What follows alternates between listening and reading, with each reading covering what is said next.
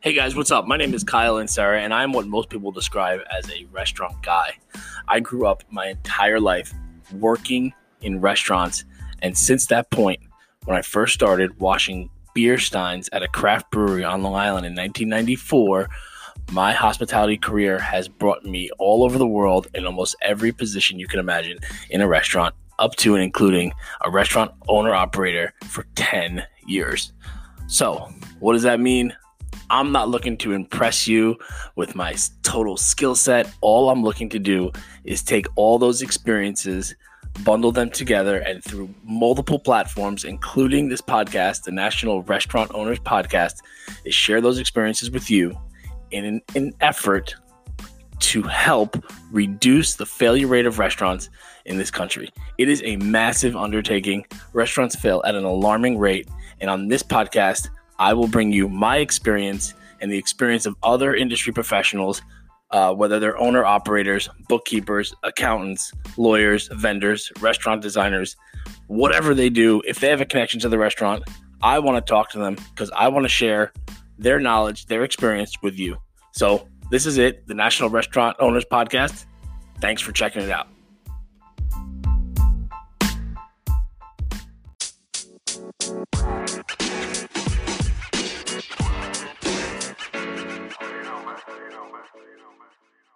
There we are.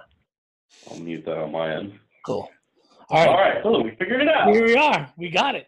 So, Gabe, why don't you tell everybody a little bit about yourself, where you're from, and what you do? So I'm Gabriel Gonzalez with Regency Centers. I'm a landlord rep. I represent Regency. We're a REIT based out of Jacksonville. And I do retail leasing for our shopping centers down in South Florida. So I handle pretty much all of Miami-Dade County and half of Broward County.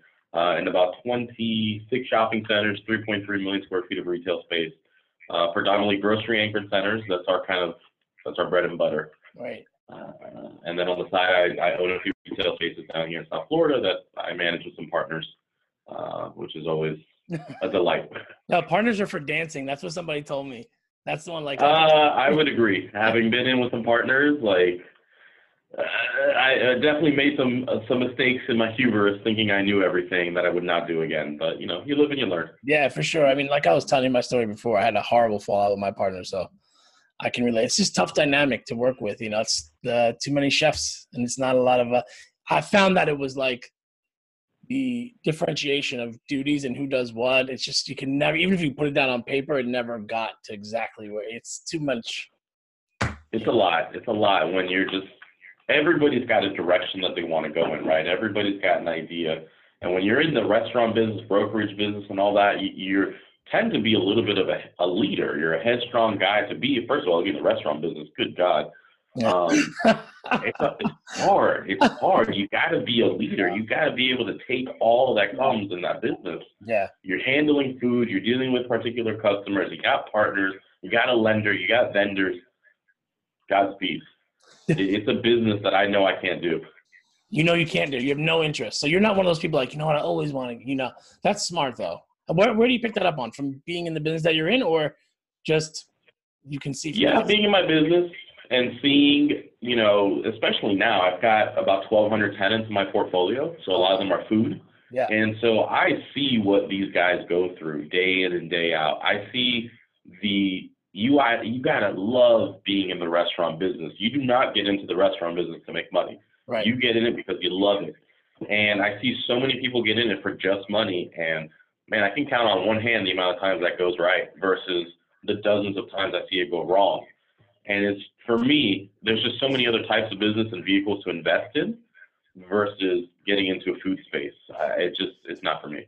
It's not my cup of tea.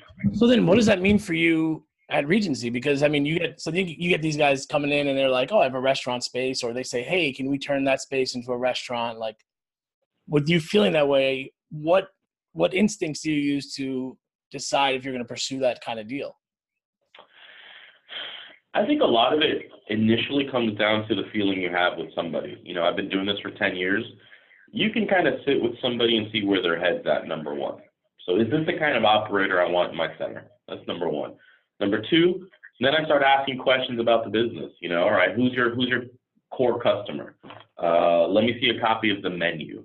Why did you put this on the menu? Right. What are your food costs? Why did you use this sauce instead of that sauce? So you start just asking some general questions in conversation.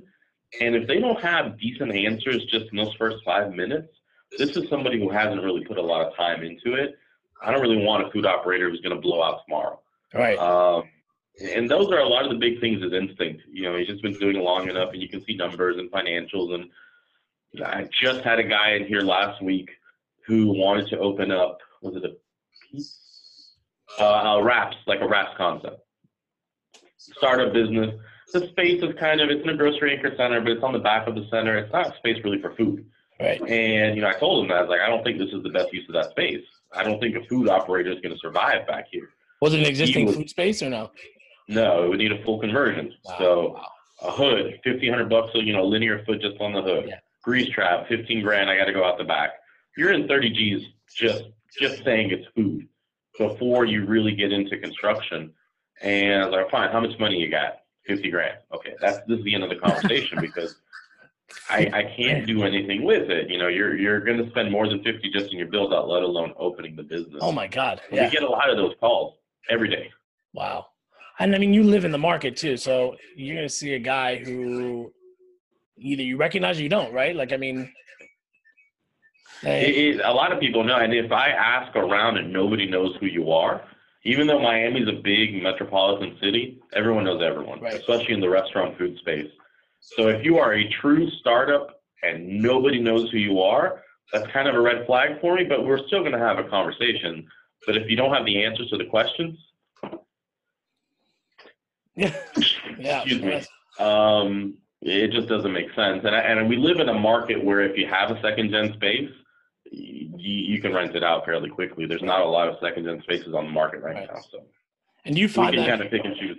Do you find that most of that interest comes for the second-gen spaces, or are they like convert anything? They don't care if it's second-gen or not. Like, what do you see? Everybody wants second-gen. Yeah. That's 90% of the people who are looking, and that 10 to 15% that will convert anything are operators that are just they don't know. Right. They're mom and pop. He thought of the idea last week. He made a good dish a few months ago, and now he's going to open up a restaurant. That's what I tend to see a lot of. But the guys who know what they're doing, the guys who, either they had a food truck or they worked at a kitchen or they've got some experience, know that to build out a restaurant space, it's expensive, it's pricey. So they'll target second-gen spaces 100%. And when we get one, I think I've got 132 vacancies in my portfolio, and 4 are restaurants. Okay. So that kind of shows you how rare it is to have a second-gen space. Wow. Yeah, that's interesting. So, like, I don't know, in New York, there's not a lot of restaurants in shopping centers. They tend to be like in a little downtown area, or if you're in a city, obviously there's not, like in Manhattan, there's not really any shopping centers. There's no shopping centers. Right. What's different about being in a shopping center? What's an advantage of being in that shopping center for a restaurant operator who, maybe is new to it, they don't know? What are some things? Because I know a lot of them get put off like, I don't want to be in a shopping center. So if you are in a Manhattan-type setting or a downtown urban setting, then I would agree. Shopping center is not the way to go because then you're limiting who you want the foot traffic. You want people walking by. Suburban world, like where we are in South Florida, is other than your Miami Beach, Brickell, Linwood, very sexy parts of town, which are not the majority of Miami, the rest of the market is a suburban marketplace. People are not walking around Miami. They are driving into a grocery anchored shopping center. They are going into the store. They're buying, apparel, clothes, food, right, blah, blah, blah, whatever they're doing. So here you need the grocery driver because we're such a suburban, although people hear Miami and they think of, South Beach, that's typically the thought that they see, but there's so much more to Miami. So you need that cross traffic. You need to be in a one-stop place where somebody's coming in to do shopping, picking up some clothes, picking up the dry cleaning, going to see their accountant, and grabbing some food on the way out. So you need that. You don't want to see your accountant on the way out. See him on the way in. Yeah. Well, I mean, there's definitely a stigma here, even though it is the suburbs, because we have the team that I work on, we now have a Whole Food Anchor Center.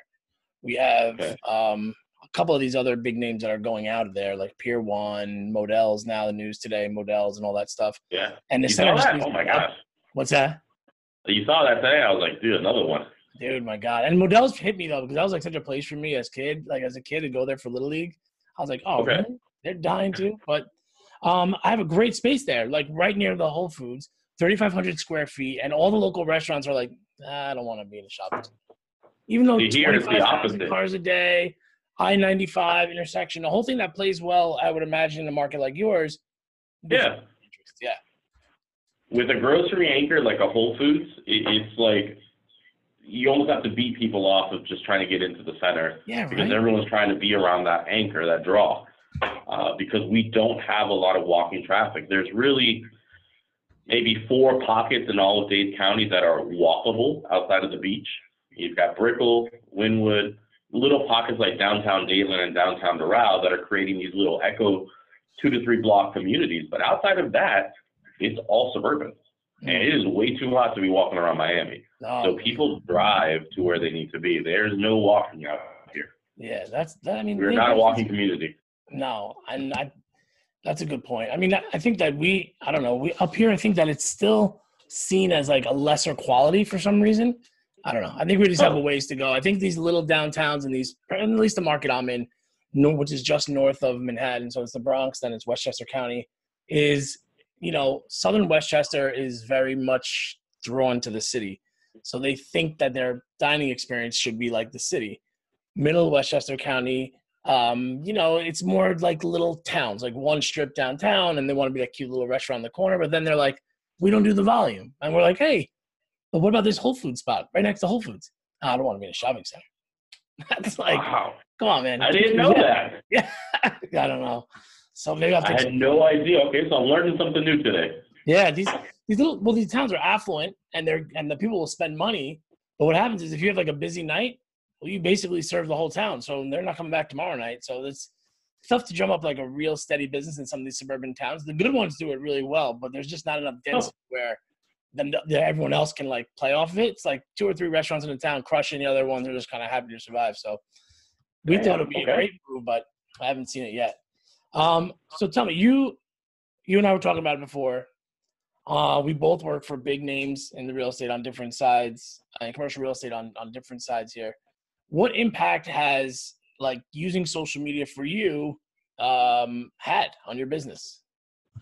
Well, like we were just talking about, I have showings this week straight from social. I think I've got 6 showings this week, and 4 of them are just from social media. And it's just brokers who see, hey, that space is available. I think it's a good fit for my client, or a tenant reaching out directly. But not just in business, but just being able to have a broker to call and ask a question about a deal. It's been a great way to network. Yeah. And for me, before social media, so I've been using social media now for, I want to say 4 or 5 years. Before, I would walk into a room and nobody knew who I was.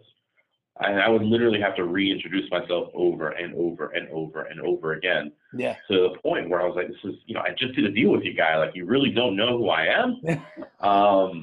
And now it's to the point where the conversations are not, hey, what are you working on? It's, hey, how was Disney last week? Hey, I saw that you were at Aventura Mall last night. How was that store that you went to? Did you like it? Did you not like it? The conversations are more real. Yeah. And it's basically networking on scale. Yeah. I'm able to maintain a relationship with several hundred people in my industry by one tap of the phone versus how did you do it before? I would go to an event, have lunch, or, how many lunches can you really have in a year? How many drinks with people can you have in a year? Yeah. So for me, it's been a life changer. It has changed my career 100%. Moving to Regency was somebody, a recruiter who saw a video of mine online. So is Regency supportive of that? Are they like, hey, yeah, do it? Or like, what? They're like, yeah, get the spaces out there. Are they okay with you putting yourself before Regency? So far, no one has said anything. There you go. But I'm also very careful as to what I post out there because I'm very well aware. I work for one of the largest REITs in the country. So there's a certain responsibility that has to come with that. Because if I were to say XYZ about a retailer in a negative light, that can have serious ramifications for us across the portfolio. Right, of course. So it's been very cautiously, I'm aware that a lot of Regency corporate watches all of my social media, but nothing has ever been said thus far other than what do you need from us to do this better? So they've been very supportive of that, and I think Regency is aware of the shift. And we were talking about this before. Out of all the practices, retail is at the forefront of where the consumer is. Yeah. And I think Regency is aware of, hey, the consumer changed. And if we are going to be the leader of grocery anchor shopping centers in the country, we need to keep up with where those tenants and those consumers are. Yeah. So far it's been good. It's a learning process. I tend to keep my brand. It's my brand. I spent a lot of money and time investing into it. Yeah. But I'm also aware of that the vehicle that I have is Regency, so I have to be respectful to that as well. Yeah. I mean, I can tell you, like, just from a practical standpoint, for me, both as a broker and as someone living in America, I like to see other businesses engaging, because that's where I'm kind of going to, because I'm like, hey, like we were talking about before, you got the dinner, you're going to look, hey, what is everybody wearing? What does the food look like? But when I see a broker start posting, I'm like, oh, okay, who's this guy? I want to follow this guy. He's starting to show me something. I'm going to get something from him. So I just think if it's me, if I'm consuming it, other brokers are like, hey, guys, all that information you're looking for? It's like right here. You guys can see it. You check it out. This guy's doing it too. And I think that's why I think more people getting involved is better for everyone. Like I was joking with you before, but hey, I'm not going to tell people to keep getting on. If I'll keep doing it and then nobody else does, it'll be better for both of us, right? But I think that more I think about it is everyone gets on there. It takes another broker to do a deal for the most part. But, at the end of the day, if you're not going to get involved and communicate with them in the medium that's progressing, what are you doing? I agree with you 100%. It's mind-boggling to me that brokers as a whole are not fully supporting their agents to do it, just because it's where it's moving. I mean, if you're telling me, if I'm a broker and you're giving me half of your money and you're out there hustling, trying to figure out, hey, look, the consumer changed and I think it's going this way, my response is, let's go try it and let's see if there's something out there. And as you can see, deals getting done on social media. And I know in our community in South Florida, we have a Facebook page with 400 retail brokers and, all kind of communicating with each other, and deals are happening on this page. And, hey, this is being developed. If you're telling me there's no value in that, I think you're ludicrous and you've missed the boat. It used to be you'd have to call every single broker to find out what's going on. Now I can, in 15 seconds, have every retail broker in South Florida know about my project or ask a question about a development or, hey, who's repping this person? Does somebody know that? And I can get that information real time. There's value in that. And if you're saying there's not, you're putting yourself out of business. Yeah.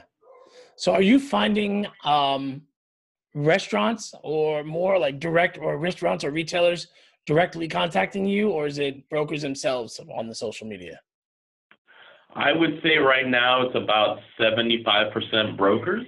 Oh, interesting. And other in the That's business, and then 25-30% is actual tenants. Huh. So do you buy into this whole thing of retail is dying?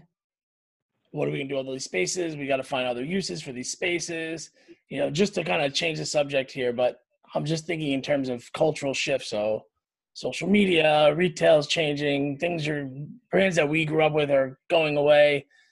I personally don't believe that it's a bad thing, but I'd love to hear from the landlord perspective what your take is on it. I think there's no more room for bad retail. There was a time where you could have a store that maybe wasn't the best store, but because you were the only one in town, the consumer only had one or two choices, you still made money anyway. We have moved into a space where not only are you competing with online sales with Amazon, let's be real, online sales only account 10% overall retail sales. Yeah, I've heard that. So 90% of sales are still going on in the store. And that number is going to get higher and higher. But, let's start with that 10%. But there's no room for bad retail. If you are selling a product and your store has no compelling reason for me to go into your store, and I can buy that same product online for the same price or cheaper, 7 out of 10 times, 8 out of 10 times, I'm just going to buy it online. Why am I going to, we're living in a society that's so busy, that's working more hours. Both parents are now working in a household. Some have multiple jobs. Hey, nobody got time to go Yeah. amicably shopping Yeah, to right. go buy a curtain rod. Yeah. If I need something that's simple, hey, Amazon, when can it be here tomorrow? Boom, done. All right, move on to the next thing. So it can be commoditized. There's no room for bad retail. And we saw that with Pier 1. Yeah. I can buy most of that stuff online. Bed Bath & Beyond's another guy. You can buy a lot of that stuff online. They're investing, I think I just saw $400 million into their stores. The I saw CEO that. came out and said, we admit that our store is a little bit of a mess, and it's hard to get people there's too many choices. Right. We're moving into this weird space where you got to be really good on your retail restaurant game. The consumer can, between Yelp, Instagram, Facebook, they know if you have one person can ruin a restaurant with a bad review. Easily. And I think, I think about too, from a landlord perspective, it's an opportunity to get kind of creative to allow these, let's just say, smaller spaces, a lot of retailers are getting smaller, whatever the case is, to create more of a mix where they could play off each other. I actually think Florida, my parents live in Delray, and there's like a couple of shopping centers like in Boca, and I could see them like, oh, these guys all kind of play off each other. This vibe is good, as opposed to being like, I grew up on Long Island, and like strip centers were like the grocery store, the dry cleaner, the Chinese food place, the pizza place, the CVS. But these are all like, oh, this is cool. This is like a place you can go afterwards. This is a dessert place. The restaurant's over here. The bank is on the outside. How much of a responsibility do you feel to your like tenants, like your bigger tenants, or like to paint a big picture, like a broader picture of what this whole center should feel like, these lifestyle centers? In the lifestyle centers more so, and especially power centers, you really have to study the center. And you've got to really think outside the box, especially with the entertainment components that come to the lifestyle properties now. And you really got to find the blend. The days of the same 20 tenants going into every single property, whether, the UPS or the mail store, the sandwich store, the pizza shop, grocery, those days they don't work anymore. And we've seen that in new developments where people think we're just going to do that. They try to build it and it doesn't work. Right. So you really kind of, number one, need to understand the consumer. What are the demographics? What's the age? What are they looking for? Where are they shopping at? What are they searching online for? What's the geofence studies for the other centers in the area? What are they seeing?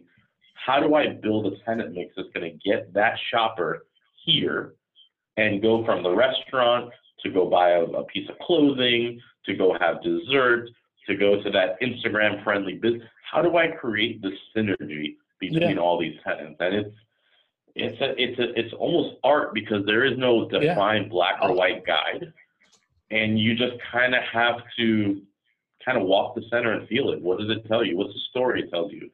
What kind of cars are in your parking lot? Who's walking to what stores? How old are they? How young are they? Are they on their phone? Are they not on their phone? Yeah. And you kind of start getting ideas from what you see in the center and kind of letting it talk to you. But how the hell do you juggle that with the amount of centers that you have? I mean, do you have to pull them up and look at them and see like, hey, this will be a good fit here. This is not, I don't want to put this here because that's a direct competitor with that person. I would imagine there's a lot more strategic planning on your end in this instance than there is on the tenant rep side. I think when you're working micro in a community that so I've lived in Miami for 20 years, so I kind of know a lot of these centers just from knowing, but I also spend a day or two every week. I'm out in the field, showing spaces. That's why I show my own spaces, even though we have brokers. I try to show my listings as much as possible. And when I'm out, like yesterday is a perfect example. My daughter had a birthday party at Canditopia, which is like a very Instagram, come and take pictures and all that. So while she's doing that, I'm out literally walking on the street in between two shopping centers. What's here? What restaurant's busy? What's not busy? Where are people doing? What are they doing in front? So I'm just kind of studying people to see what the consumer is doing around my shopping centers. And I'm just kind of taking notes. Well, this type of food is dead. This type of food, two restaurants I've seen for similar food, they're slammed. This bar is dead. This grocery store looks kind of lit. This one looks, so, and you start kind of, all right, this market is great for this. This market is good for this. What are the demos in this area? So now I can put two and two together. This market is older, it skews higher. So the bars are maybe less empty on a Sunday night. Right. And you kind of start putting together these psychographics of who the consumer is, and it helps you figure out this type of business would play well here. Yeah. It's not a science. It's definitely you make mistakes along the way. But when you do it long enough, it just becomes, like because who you are. You're doing it on a Sunday. You can't help it. Yeah, it's just, my wife gets super annoyed at me. She's like, "Where are you going?" I'm like, "I'm gonna walk my sister." She's like, "All right, I'll be here." I know. I started talking to my wife. I'm like, "Yo, we're talking to these people. They want 4,500 square feet, but now they only want 3,000." And back, they just made an LOI over here. Now they're backing out of this lead deal over here. She's like, "What?" I know. Sorry. Never mind. You have no idea what the hell I'm talking about. It's awful. I've learned. My wife, she plays the part. She's like, "Yeah, okay, that sounds cool." Oh yeah. And my wife, she's like, "Did they sign the lease or not?" I'm like, yeah. So that's what we want to know. That's all they want to know. What was I going to ask you? Now I forgot. Oh, well, what's interesting to see from the tenant side is the guys who do it really well, restaurants, they will say, you reference geofencing and psychographics and all that stuff. Now with that kind of technology, we're able to really hone in on a neighborhood, hone in on a block. And these guys will say, okay, we want to be on this block right here. We like this corner spot, but that guy's not going anywhere. He's been there 50 years. What about this little strip? Looks interesting. What's the deal? Makes a few phone calls. And if they all say, no, landlord says, no, they're all good. They're paying the rent. We're not going anywhere. They say, okay, we'll wait. They'll wait. They will wait. Then second becomes available. Boom, LOI. We'll take that. Yeah. And I love that. That's what's happening now. I have a center that's anchored by LA Fitness, and it's probably one of the strongest Publix is a dominant grocer in South Florida. It's Florida in general. And I can't remember the last time there was a restaurant space available in the shopping center. We have one vacancy there. The center's almost 300,000 square feet. It's a massive center. And we've had people call us as soon as a restaurant space becomes available here, we want to be here. Well, why? They'll list those things. We've studied our market. We know our shoppers here. We know our shoppers here. So last week we found out we're going to get a 1,600 square foot restaurant back in the center. It's not on the market. I haven't even posted on it online because it's still open and operating. Yeah. So we're trying to be sensitive, and they're paying rent. 4 or 5 emails, a few text messages, a photo or two, and the LOIs are starting to come in already. And that's just from restaurant guys like exactly what you just said. Yeah. They won't go across the street. They won't go next door. We want to be here because we know our consumer is the LA Fitness guy, it's the Publix guy, and I want to be in the middle of those two guys. Call us when it's available. But now, that's what's interesting when I learned, started to understand this stuff, is that's why when you go to these four-way intersections and it's like a McDonald's, a Burger King, a Chick-fil-A, and a Taco Bell, because they all want to be on these four-way intersections. They don't care that they're next to another one. Everybody, some people like Taco Bell, some people like Wendy's. They're going to say, we're going to play the game that we can get everybody from every direction. This is a dense area, and that's just the way it's going to go. And I love that. I love the science part of that. So I think that's really cool from a landlord perspective. I think it's the reality of your consumer is not going to choose your product 100% of the time. Yeah, right. If you went to McDonald's, I'm not going to eat McDonald's every night. I'm going to want a variety. But if I'm in the right position when that guy says I want to eat something, I'm at least in the conversation. Yeah, right. And you're playing the numbers game at that point. That's what they say. You hit the ball 3 out of 10 times, you're in the Hall of Fame, right? There's probably similar numbers with that. That's all you need.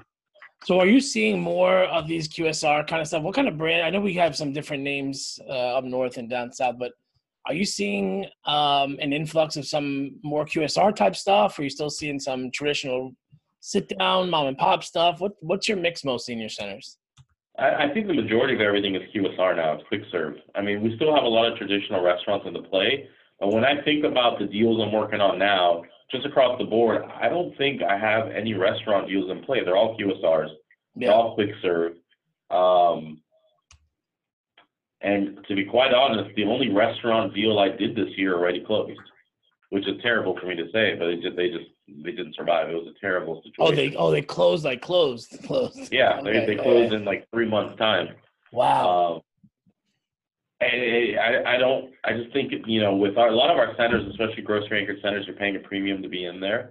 And if you need seating area versus just a few tables to get people in and out, you're paying rent at a point where you got to be on the mark, yeah, or you'll be out of business in 6 months to 9 months. So a lot of what I'm seeing is quick serve, 1,500, 2,500 square feet, down and dirty, smaller kitchen, smaller hood, more focus on takeout.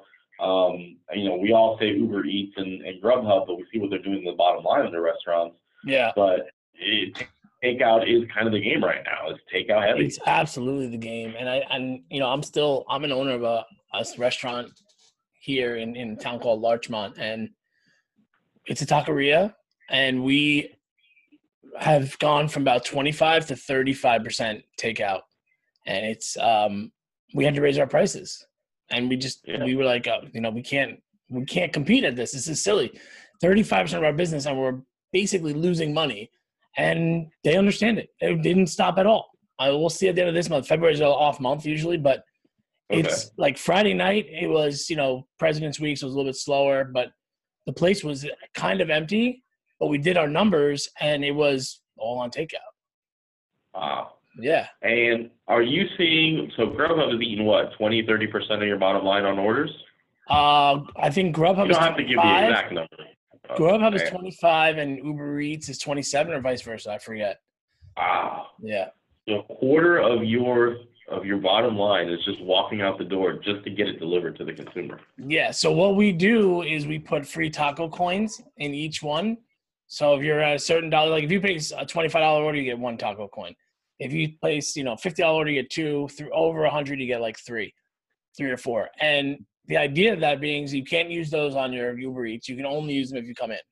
And if you come in, no maniac is going to come in and have 1 taco and leave or 2 tacos and leave. You're going to get guac, you're going to get margarita, and you're going to get them to experience the vibe. So like, right. I don't think that we're losing people. There aren't people sitting at home saying, I want to go to the taqueria, but I think I'm going to order Uber Eats instead. I think it's a separate subculture. It's like gamers or stoners or people just don't want to leave their house or it's too cold or whatever it is. And they'll pay whatever it is. I don't care. They're like, I want a quesadilla and a Mexican Coke, and I'm not going out to get it. I was having a conversation with an older gentleman. He's like, he lives next to a cheesecake factory. All right. And he's like, I didn't care. I think it was football Sunday. He's like, I didn't care that how much I had to spend. I wanted Cheesecake Factory. I paid whatever the delivery fee was, and I just wanted to sit in my couch to eat it. So I think you're right. There's a group of people who just don't want to eat or want the convenience. Yeah. They don't care. They'll pay. But it's not the same. Me and my wife, we hate using Uber Eats. Yeah. Just because, I don't know who touched my food. No offense to Uber Eats drivers, but it's the reality.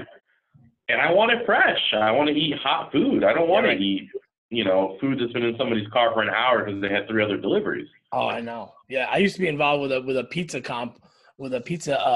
concept, and we did the same thing. We didn't want to have like our pizza be the 3rd pizza delivered, and then it gets cold, and like, oh well, don't worry, we eat that fee. I'm like, no, I don't care about the $10 pizza.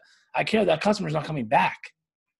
They're like, oh, they had a bad experience. Yeah, and now they're like, some of these guys are like eating them. They're like eating the fries or something. It's just But look, I think it's just they're like, oh, they forgot your fries. I don't know what happened. You better call them. It's weird. Just this is like the wild west of retail. Like things are being reinvented again, and now everything went from ordering in to takeout, and now people are like, well, I don't know if I really like takeout because it's not. I remember when Uber Eats first came out, I was ordering Uber Eats everywhere. I mean, I was like, oh my God, I can get my favorite restaurant food. But then after like 6 or 7 times, like, it's not the same. No, it's not the same. I remember the one thing that was, there's a ice cream place that opened up, and my wife and I, when we first moved out here, we're like, they'll just deliver ice cream. And they came like 10 minutes later with a pint of ice cream. We're like, this is amazing. It was like $17. Like, okay. Yeah, that's the thing. It's like novelty almost. Like, you did it, it was cool, but nah. And now Starbucks does it. Does Starbucks deliver like Uber Eats down by you? Yeah. Yeah. That could be a necessity. That could be a key.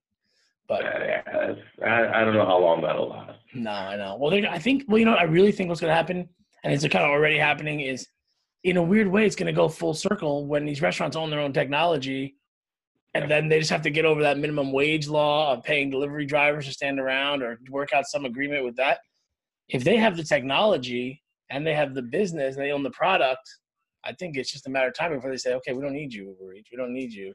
Yeah, I think Domino's has kind of done that really well, and their Yeah. technology platform is just kind of. I think Wingstop has kind of taken some of that too, because if I haven't recall, Wingstop does delivery themselves. Yeah. I have to fact check myself there, I think they were, but I don't know if all of them do, but I think they were one of the ones that started testing that stuff, I believe. yeah, it's. I think Wingstop is a great example of what you can do with tech, just because the app itself is so easy, just to order what you're trying to get. Wings, you want 50-50 this, 25-25-25. So you're very easily on slidable, little buttons can choose what you want. And then to have it delivered and then proprietary through them, to me, I don't think Uber, Grubhub, and those types of things, they'll be around probably, but I think as what you just said, restaurants, as technology becomes more accessible and cheaper, if I'm a large chain, like a Wingstop or Subway, any of these guys who've got scale, I'm going to develop my own software, and I'm going to find a way to get a driver to do it and keep 25-35% of my bottom line Yeah. in-house and control the experience, which I think ultimately is Right. what really matters. Absolutely. I mean, that's the biggest part of it. I mean, McDonald's, I think I read, is investing like $1 billion in technology for this kind of stuff to get it off the ground. So it's definitely coming. And I think that, look, I think people say, oh, it's the death of this, the death of dining. If I say to most people right now, like, hey, so-and-so just got engaged, or our buddy just got a promotion, let's go out. No one's like, yeah, let's go to McDonald's. There's Yeah, always going to be a place, the neighborhood restaurant or the neighborhood, like the corner bar that you're going to go to. You're not going to go to like, let's go to, Chipotle and celebrate this guy's engagement. It's just not going to happen. It's going to be, and yeah, there's the good ones are going to really benefit. And I think all the crappy ones are going to fall out, and those places will turn into golf simulation places. They'll turn into yeah. medical marijuana, whatever it is. But like, it's just changing. And I think there will still, you're not going to like get engaged to somebody at one of these, one-off dumpling places. You're going to go to the place that is in your neighborhood forever or has a Yeah. look and a feel and a vibe. And I think that the good operators really stand to make it. It's going to be a gold rush for them. Yeah, I think it's just this market is going to sift out all the crap. Yeah. A lot of over bloated. I mean, when you look at the real estate of the people who are closing, these are not guys with 500 square foot stores. These are guys with 20, 30, 40, 50,000 square foot stores that have just become so big, Oh my God. so bloated. I mean, when you've got a 50,000 square foot store, even if you're paying $5 a foot, I mean, you're still cutting checks. And you Oh, multiply that by 30, 40 stores across the country, that's a lot of damn money. There's no room for that anymore. no, I know we had an AI Friedman in that Whole Food Center. I don't know if you ever heard of them. They're an art supply store. Art, like Who's canvas, that? AI Friedman. They were I don't have to. they were a big store down in Manhattan. They had about 40,000 square feet in Manhattan, and they had another 40,000 square foot store up here in Portchester. And it's vacant now. And you go in there, and it's like, you mean this place was like paintbrushes and paint and like canvas, and this 40,000 square feet. I mean, it's been vacant, this behemoth just in there. When you go in there, it's like, holy crap! Yeah, I can see why this didn't work out. It's just not, and you're not going to see. Everybody is downsizing. Other than your food guys, your grocery guys, who are kind of staying at that 30, 40,000 square foot threshold, and we even are adding now food and prepared foods more and more, and little sub restaurants in there and all that. Everybody's skinnying up. Banks are getting smaller and out parcels. Yeah. Food guys are getting smaller. Everybody's realizing that as prices per square foot have increased to where they have, you cannot pay, have a bank on an out parcel 5,000 square feet when everybody's on their phone doing mobile banking. Yeah. Why am I going to pay, $100 a foot to be on a corner when I need, half of that? Yeah.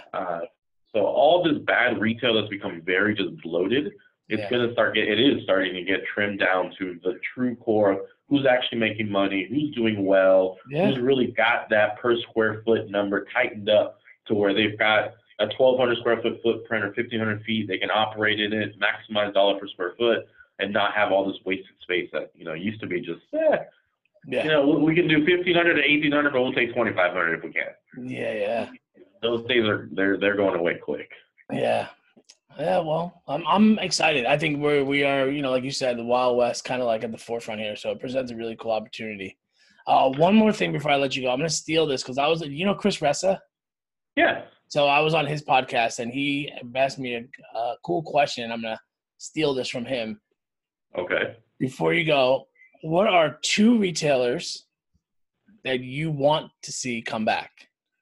That I want to see come back. Discovery Zone would be one of them because that was just the jam as a kid. Discovery Zone, I didn't even know they went away. Yeah, they're not around. At least not down in South Florida. They've been gone for a long time. They closed up everything they had. Okay. I'd say Discovery Zone. Who would be another retailer that closed? I should know the answer to this because I listened to Chris's podcast and now I'm disappointed in myself. I don't know a second one. I kind of miss. It's more nostalgic than anything, but Blockbuster to me was. You knew it was going to be a lit Friday night when you can get to Blockbuster. You could turn the box and there was still one left. And you're like, all right, you got the movie you wanted. And it was just a cool place to go hang out with your friends and pick out movies and all that. That was mine. That was my pick. That was my selection too. Because it was like a thing. Yeah, you come home from school. What are we doing? We're going to pick up pizza. We're going to Blockbuster, pick up pizza. You're like, yeah, hell yeah. Yeah. And then they got video games and you were like, whoa, what? I want this one, this one. Just give me a pass to Blockbuster and I'm good to go. These kids don't know. They have everything way too quick. The fear of getting to the store and your game or your movie not being there and then having to run to the other Blockbuster trying to call them, hey, do you have this? Can you hold it for me? These guys don't know that. That's right. That's right. What about when you used to get like a VCR tape and it wasn't rewound? You'd be like, now we got to wait to rewind this thing? Like, be kind. Rewind. Come on. And then they started charging you like 50 cents if you didn't. Yeah, if you didn't rewind your videos. It sounds like that's the oldest I've ever felt. That's the oldest I've ever felt saying that. Rewind the tapes. Yeah, these kids don't know. I actually had to explain to my daughter what a cassette was.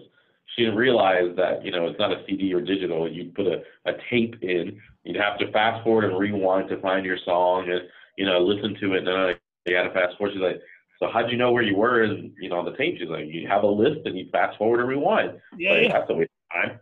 Or what if when the tape got stretched out, you got to put your pencil in there? And to rewind, pull all the stuff back into it. No, we're pioneers, not because we're at the forefront. We've just been around that long. We've seen too much stuff. I think people this age who are in that 30 to 40 age range, we were the last analog, and we saw digital adoption. Yeah. So we've got a little bit of both, and we're comfortable enough with technology that we can use it.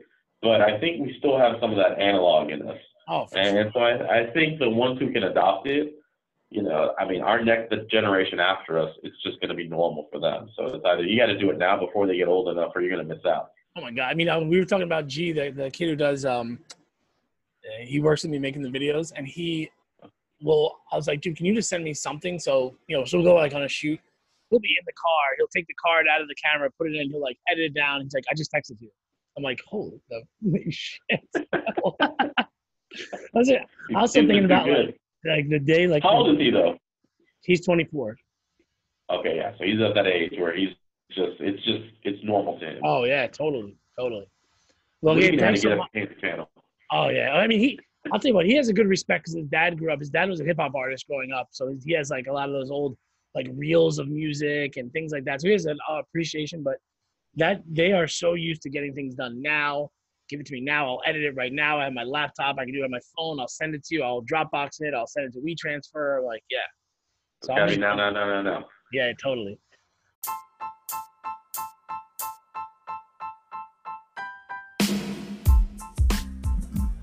All right, guys, thanks so much for listening to the latest episode of the National Restaurant Owners Podcast. I want to take a second here and just remind you that, like I said earlier, my goal is to help reduce the failure rate of restaurants in this country. So what I did is I went on my Instagram and I created a link to my calendar. And if you head there and you click the link in my bio and you scroll down, you'll see that there's a drop-down menu there and it says 15-minute phone consultation. So if you're a restaurant owner operator and you just have a quick question, you don't know where to turn, whether it's about operations, whether it's about a startup, how to find money, or what to do with this particular server, whatever the case may be, I am there for you. It's a free 15-minute phone consultation, and I'm here to help. So if you need it, you know how to find me, and continue to listen and support the podcast. I would love if you would share, comment, review, whatever, all that fun stuff. And I just appreciate the love and support I've been getting for this. So we're going to keep cranking them out. And if you're interested in being on the show, please hit me up. Best way to get a hold of me is on Instagram, or you can always text me at 631-965-1300. Thanks so much again, guys.